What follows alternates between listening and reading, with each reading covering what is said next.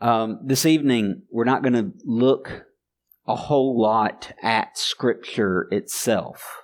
We're going to be laying some ground rules. So I hate to tell you this, but this is really going to be more theoretical than studying Scripture, because if we're going to do a study of Revelation right, we've got to do it the right way. And so tonight, this is going to be more of us setting down how we're going to go about studying this book. So I don't often say this before I preach, but please don't nap. Why am I looking at you? Well, I want you to know. Before I do that, Larry, I don't know what I did with it. Larry gave me this this morning to announce. Here it is. One of the things that's going on, anybody know Johnny Hunt? Heard of Johnny Hunt? Okay. Johnny Hunt is doing a simulcast at the end of this month. It's actually a 2-day thing, Friday night, January 31st, and Saturday, February 1st.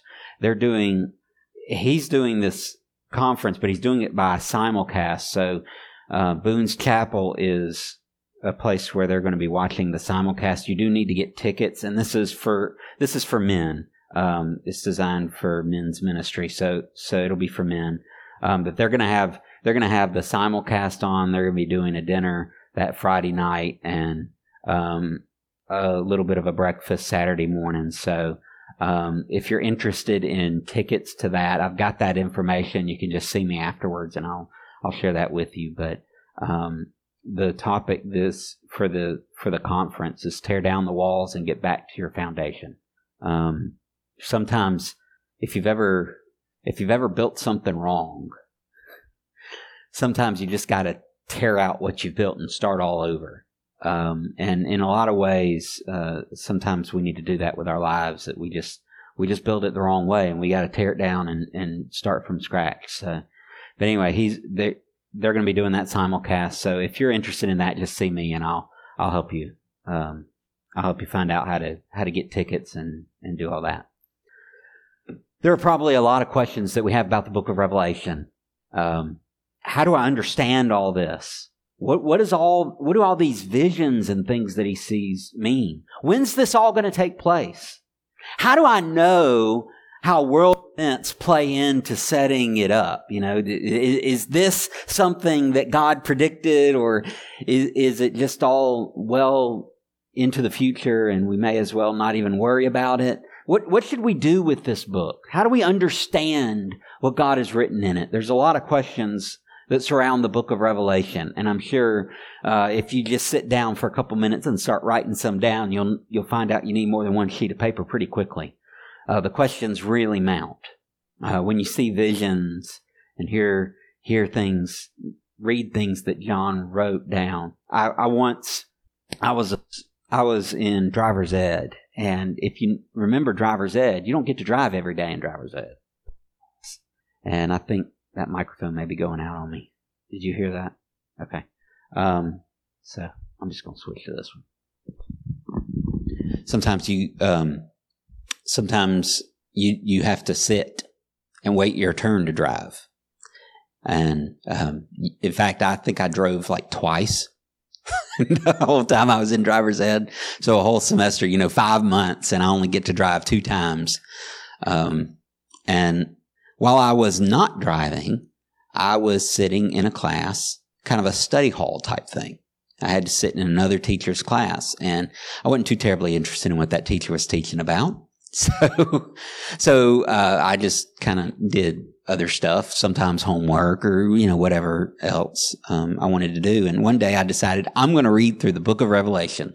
So in about an hour and a half, I read through the entire book of Revelation. And I have to say, I had no clue afterwards about anything I just read. I was just reading through. So I could say I read through the book of Revelation, but I really couldn't understand what I was reading. Even being saved, I was saved, and even knowing God, I was not terribly interested in interpreting it all. I just wanted to read through it. And I can think of things that I saw on that page that had I stopped and thought about it for a few minutes, that might have terrified me. There are things that are wonderful and glorious. There are things that are the stuff of nightmares and everything in between. And so as we approach this book with the many questions and the difficulties that we have, I want us to set out some ground rules. How are we going to understand the Revelation? And I do want to talk a little bit about the timelines. I want to start with this because this is probably kind of high up. How do we know when these things are going to happen? What order are they going to be in? There's really 4 different approaches to this, and I don't want to get too deep into them. We'll kind of talk more about them as we go along, but I just want to give you a kind of the lay of the land to kind of see, okay, what are the different options here of different ways of interpreting the book. One way would be called the idealist way. The idealism method basically says what happens from this point on. Everybody agrees that chapters 1 through 3 are kind of the present scene, first century. Nobody really says that those churches aren't first century. There are some that say they represent periods throughout church history, but nobody argues that they weren't literal churches in that day and time. Okay? That's kind of clear. The idealist says, though, from chapter 4 on, it's pretty much all symbolic.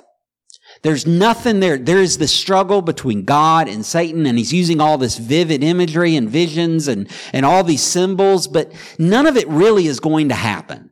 Not like that. It'll happen, but it'll happen through other kinds of events. He's just being symbolic. That's kind of the idealist way. There's no tribulation per se, except that we all face tribulation, because life is just hard sometimes. And so we kind of face that. There's no particular millennium. There's no 1,000-year reign of Jesus. It's just a long period of time, and it's all encapsulated in the church age. And so after everything happens and the church age is over, God is going to make everything right, and the end, happy ending. Okay? There's some are going to be condemned, some are not going to be condemned, but in the end, God wins. Everything else is it's all symbols. That's one way of describing it. Now, the problem with that is that basically ignores what the book says. I mean, John doesn't write this stuff down just to be symbolic. And I'll show you, as we go along, I'll show you why he's writing down what he's writing down. He's seeing it happen, and he's writing down what he's seeing, but it's not all symbols. A lot of it is very literal, and the things that may not be literal, that may be figurative, we'll talk about that as we go along. But it's obvious that's just not right. And you can't really hold to that kind of position purely and be an evangelical Christian. So we can rule that out. One that's not quite so bad in that direction, but it has some of the same tendencies, is what is called preterism. The preterist view says, okay, these things are actual events. They're symbols, they're figurative language, but they represent actual events. It's just that most of them have already happened. So when the fall of Jerusalem in AD 70, or the fall of Rome in whatever year that was, 4 or something, that's pretty much it. All of this stuff is symbolic language, but it's referring to real events in history that have already occurred. And now this church age is kind of the millennium. It's the time when Christ would have control when he reigns. He reigns through his church. And so the church here on earth is doing the reign of God. And slowly but surely we're getting things better.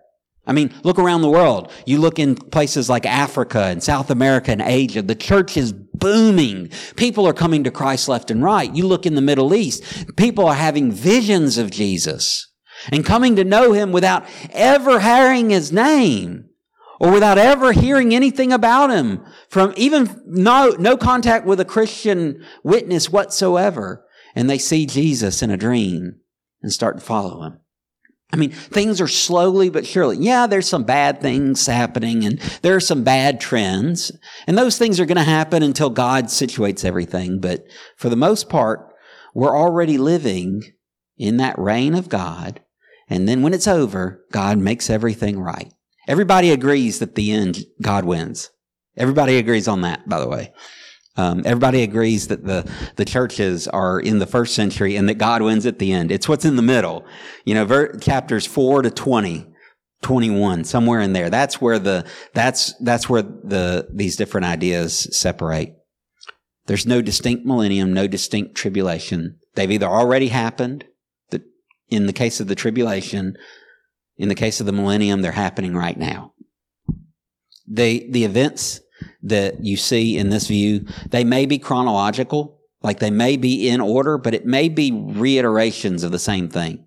The same event talked about in different ways. So if you look at the 7 bowls and the 7 seals and the 7 trumpets, each of those may be kind of rehashings of the same events over and over again. That would be the preterist view. We would mostly reject that because it allegorizes Scripture.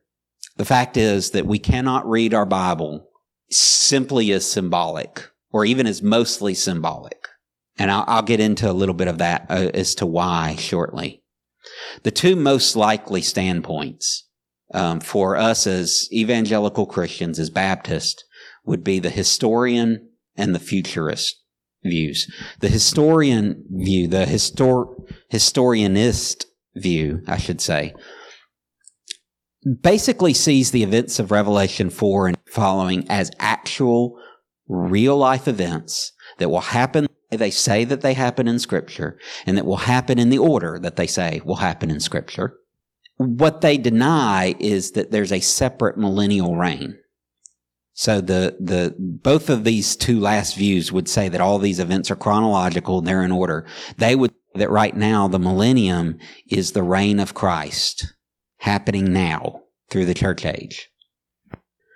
The futurist view is that there is a specific reign of Jesus that is specifically 1,000 years. It's a millennial reign, a literal millennium, 1,000 years. For the most part, if you're futurist, you see this is the way it happens. Rapture. Though some put the rapture at the end, that's very minor. Most of the historicists put it at the very end of everything that happens. But you would have rapture, tribulation, Christ's second coming, millennial reign, and then judgment and final consummation. Okay? Does that make sense? So for the futurist, God raptures the church. There's a period of tribulation. Jesus comes again, initiates his millennial reign on earth. Okay? This is historically the way that the church for a long time viewed it. They didn't view it with the dispensational mindset that there are these certain ages that almost like cut off, that at this point, this age ends and the next age starts. They may have viewed that as kind of bleeding into one another. Sometimes some folks have taught that the church and Israel are the same group. Some folks teach that they're completely separate and different. We'll deal with that as we go along. But for the most part, those are the only two viewpoints, the historicist, the futurist, that we deal with. Does that make sense? Okay. All right. So I don't see any glossy eyes. That's a good thing. I'm sorry. I know this is kind of, that's okay. We're going to deal with all this as we go along. I just want you to kind of get a lay of the land of how do people fall on this spectrum?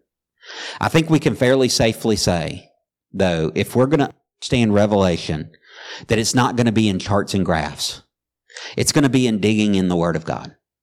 And so as we approach the Scripture, I want us to carry a couple of rules. Now, if you'll remember, a while back I did a series in studying the Bible, how to study your Bible. And I basically laid out, there's 3 basic steps. There's observation. That's where you find out what the Scripture says. You cannot understand the Scripture if you don't know what it says. And you certainly can't apply it right without knowing what it says. So there's observation, knowing what the Scripture says. There's interpretation. That's where you get into what it means. What does this actually mean? And then there's application, which is, what does this mean to me? How does this apply to my life? Some people want to skip directly to application. They just want to read a passage and say, okay, all right, I know what this means. And so I'm just going to apply it straight to my life. We're not going to do that. We're going to spend a lot of time in interpretation. But we're not just going to interpret it just from the sense of understanding it. It's got to go beyond understanding. Remember when I preached this morning, Jesus was not filled with understanding. He impressed people by his understanding, but he wasn't filled with understanding. What does the scripture say? He was filled with what? Well, yes, the Spirit. Wisdom. It wasn't just that he knew, it's that he knew how to use it. What difference does this make? And so we'll deal a lot with application, but we're going to deal primarily with interpretation. How do we interpret this book? It is apocalyptic, so it describes the end, but it's also prophetic. And a lot of the rules of prophecy apply to apocalyptic literature too. And so I want to lay us just a few things. First, we must interpret Revelation literally, not allegorically. Now you say, well, wait a minute. What about a beast with 2 heads and 10 horns? Is that a literal beast with 10 heads and 2 horns? Probably, but also not. Let me explain what I mean. When we think literal, we often think of exactly as it's written. And the problem is not everything we do is literal, right? Anybody ever written a poem? Anybody ever read a poem? Anybody know what a poem is? Okay. Poets do not use literal language, do they? I wandered lowly as a cloud, right? Sometimes they use literal language. 2 roads diverged in a yellow wood, right? We can kind of see that. But often it's very poetic. It's very figurative. It's not exactly what you're trying to say. If I tell you, I'm not to pick on anybody, but let's just say that I'm talking to Malcolm and I say, Malcolm, your head is hard as a rock. Okay? And he's shaking his head, yes. Okay? You know what I mean, right? Now, yeah, Mama always said, yeah, I bet she did. I know I can pick on you, so you could take it. Notice I don't pick on women. I just go for 1 or 2 men. But you know what I mean when I say that. I don't mean that if you test his hardness and you test the hardness of a rock, that they're going to come out to the same measurement, okay? That's not what I'm talking about. What I'm saying is rocks are hard. Your head's hard too, right? I'm being figurative, but we all know what I mean. It's not meant to hide any kind of meaning. It's just a different way of saying it. So when we're talking about literal interpretation, we're not just talking about exactly what the words say. I mean, if you read the Song of Songs literally, that would be a hideous looking woman. But we know not to read it like that. We know it's figurative. And that's different from being allegorical. Allegorical means it doesn't really mean what it says. It means something completely different. Figurative is the meaning is in the play. The words that I'm choosing convey the meaning, even though it's not exactly the way I'm saying it. It's just a vehicle for getting that meaning across. Allegory is, it means something completely and totally unrelated to what I'm saying. Are there times when we can allegorize Scripture? Yes. But those times are when Jesus allegorized Scripture. When the Bible shows the allegory, we have the freedom to draw the allegory. But only when the Bible shows it. Jesus tells the story of a sower went out to seed his fields. And some falls on the path, and some falls on rocky ground, and some falls among thorns, and some falls along good ground. And then he interprets the allegory. He tells us that the seed is the Word of God. And the type of soil or the type of ground that it falls on are the types of hearts that the Word of God encounters people. Some are hard, like the path. They can't sink in, and birds come away and take them and devour them. It's not allegory in the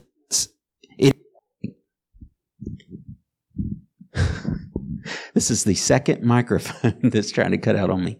I don't know. It's allegory in the sense that he's saying something different from what he's saying, but he's showing you what it means.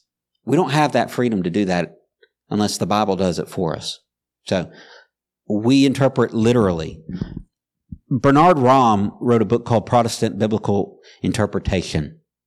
He says this: the customary, socially acknowledged designation of a word is the literal meaning of that term. What he's saying is, if you say something and everybody knows what you mean, that's what it means.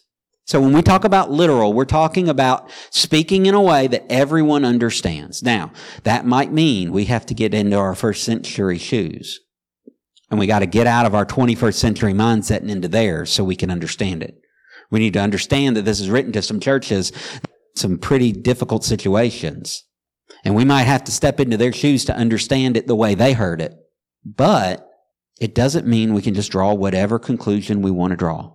We've got to read it literally. What words and phrases are he using to convey the meaning? What's the basic meaning that he's conveying? We can't just come up with our own stuff. We know that the literal method is best because that's how we talk. For one thing, we are literal. And when we're not literal, your head is hard as a rock. How many of you know that rocks are hard? Otherwise, you wouldn't understand that, would you? So even when we're not speaking literally, even when we're speaking figuratively, it's a literal thing that underlies the figurative speech. Dwight Pentecost points out that every use of the Old Testament in the New Testament is a literal use. The New Testament does not allegorize the Old Testament. Now, it sometimes shows this is a picture of what's to come, but it never draws an allegory. It's always showing a relationship to a literal understanding of the Old Testament. Bernard Rahm also identifies that literal interpretation is consistent with the nature of biblical inspiration. If the Bible is the inspired, inerrant, infallible Word of God, it must be taken literally. Otherwise, it wouldn't be clear enough for us to understand. If the whole point in translating this Scripture through the hands of men was for them to write something allegorical, how would we even know what they meant? And how would we even know what truth is? It's got to be literal for us to understand Scripture the way that we do. It's got to be literal. So we interpret it literally, not allegorically. And if God says, okay, this is a symbol that means this, then we have the freedom to do that. But only when He does it. Otherwise, we need to stick to the literal meaning. Secondly, we interpret Revelation within context, not isolated. We cannot take Revelation on its own, and we cannot take Revelation, one passage, apart from another passage. We can't just read into this verse what we want to read into this verse, and that verse what we want to read into that verse, and that verse what we want to read into that verse. You know what we call that? Wrong. You can't do that. If something means something, it means something, right? It means that same thing. If there's a picture of the beast, the animal with 2 horns or 2 heads and 10 horns, and it describes that picture, then anytime you see that picture, he's going to be talking about the same thing. It doesn't change meaning from passage to passage, verse to verse. Some people will try to make one thing seem like something and another thing seem like something else when it's the same picture in both. And the author does that not to confuse us, but to help us. I mean, some of y'all had trouble in algebra. If you learned a formula with a letter and then they changed the letter, they used the same letter in a different formula to mean something completely different, it would be hard to figure out, wouldn't it? So, when I was I got a degree in finance. So when I was in finance, I told y'all earlier, we would have a list of formulas. I had a professor that would give us a list of formulas. He didn't care about me. I don't know. Did I tell y'all this morning? It was in my mind. I don't know if I actually said it or not. He gave us this list of formulas on the back page of every test. Because he said, I don't care if I give you the formula. I don't care that you memorize the formula. I just want you to know how to use it. That was his whole point. He made sure that the letters in the formulas would match up to the same thing between formulas. So if he used a letter in a specific formula for something, it kept that letter in other formulas. Does that make sense? When we try to interpret Revelation, taking each passage on its own, we rob the book of its unity, but we also make it a whole lot harder on ourselves. We've got to read it in context. And related to that, we have to read it consistently. We can't let it vary back and forth to and from. You see, this book is written in the context of a scripture. And if you look at the whole context of scripture, it becomes a lot clearer what it says. There's a biblical context. There's a grammatical context. The words do not have meaning apart from where they're used and how they're used. But at the same time, what that phrase means and what that sentence means, what that paragraph means, comes down to what those words mean when they're put together in that context. There's a historical context.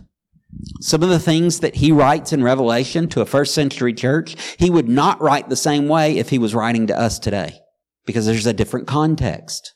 He might have the same message, but it would have different words. You see, we have to take the book in its context in order to understand it. Charles Feinberg points this out. Every prophecy is part of a wonderful scheme of revelation. For the true significance of any prophecy, the whole prophetic scheme must be kept in mind, and the interrelationship between the parts in the plan as well. In order to understand this piece, you got to have a picture of the big, you got to have that image of the big picture in your head and where it fits and how it fits to this piece next to it and the one above it and the one below it and the one on the other side. So as we're reading through this, we read it in context. We don't just read it isolated. We don't just pick a verse out and go for it. I have never heard good preaching if the preacher takes the verse out of context. I've heard some pretty good speaking, but I've never heard good preaching when the verses are taken out of context. Usually I hear a lot of junk. We interpret, I mentioned this consistently. 2 Peter says this, knowing this first of all, that no prophecy of Scripture comes from someone's own interpretation. Let me read that again. No prophecy of Scripture comes from someone's own interpretation. For no prophecy was ever produced by the will of man, but men spoke from God as they were carried along by the Holy Spirit. And so if we know that if we are going to interpret this book, we have to be consistent with the God who wrote it, consistent with the rest of what he wrote. We can't do it whimsically. We got to do it consistently. Dwight Pentecost again says, it may be safely stated that the problem in the interpretation of prophecy is this problem of consistency.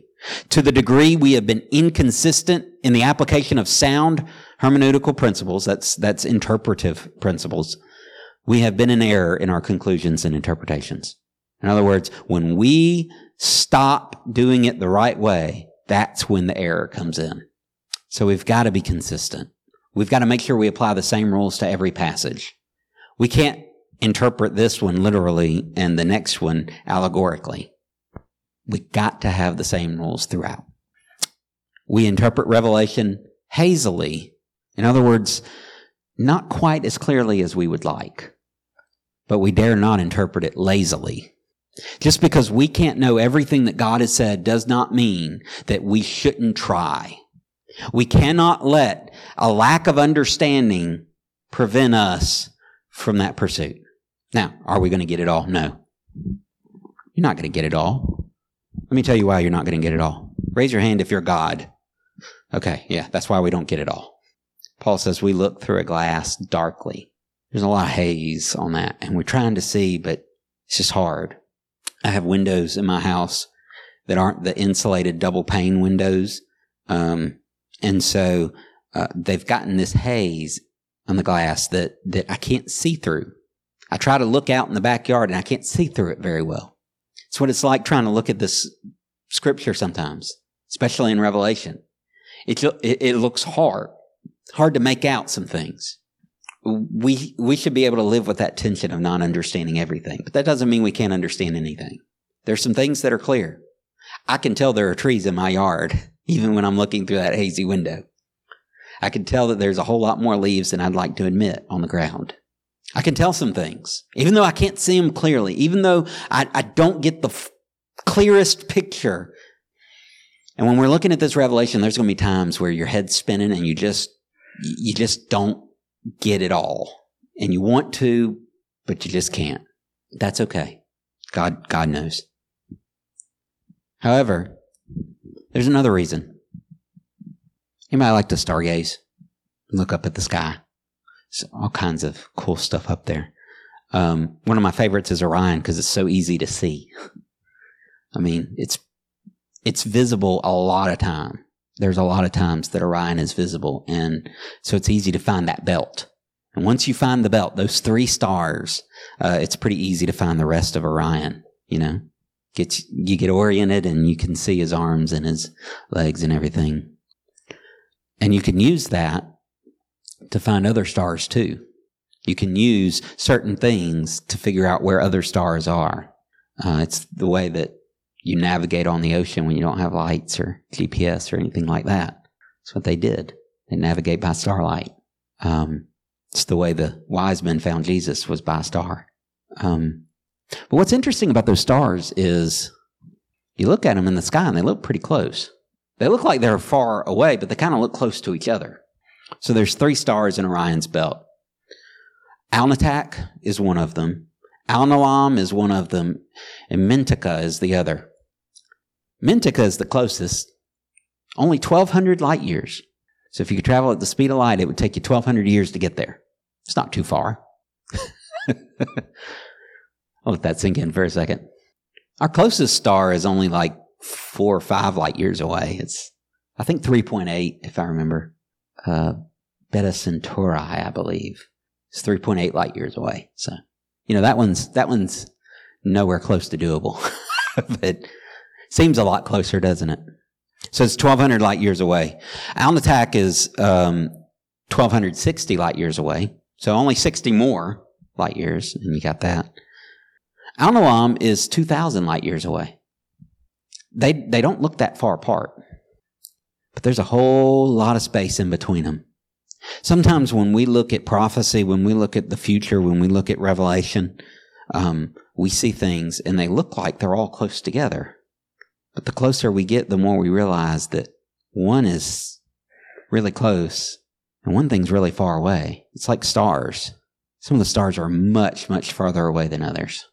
And it's much easier from our perspective to think they're right next to each other because we're looking at such a distance we just can't see it. That's exactly what happens in this book. Some things they look a little different from our perspective than they will when we actually see them come to pass. There are things that look like they're close and they're far. There are things that look like they're far and they're close. There are things that look like they're near and there's a big difference between them. But in all these things, we recognize that the main point of Revelation is not the timing. It's not the nitpicky details that we're going to get into. It's not understanding every single thing that John sees.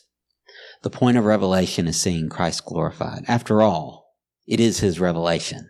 It's about revealing him. And so as we interpret Revelation, the last thing I want to leave you with tonight is that we interpret it Christologically. We interpret it with an eye on Christ because he is the star. It's not about the Antichrist.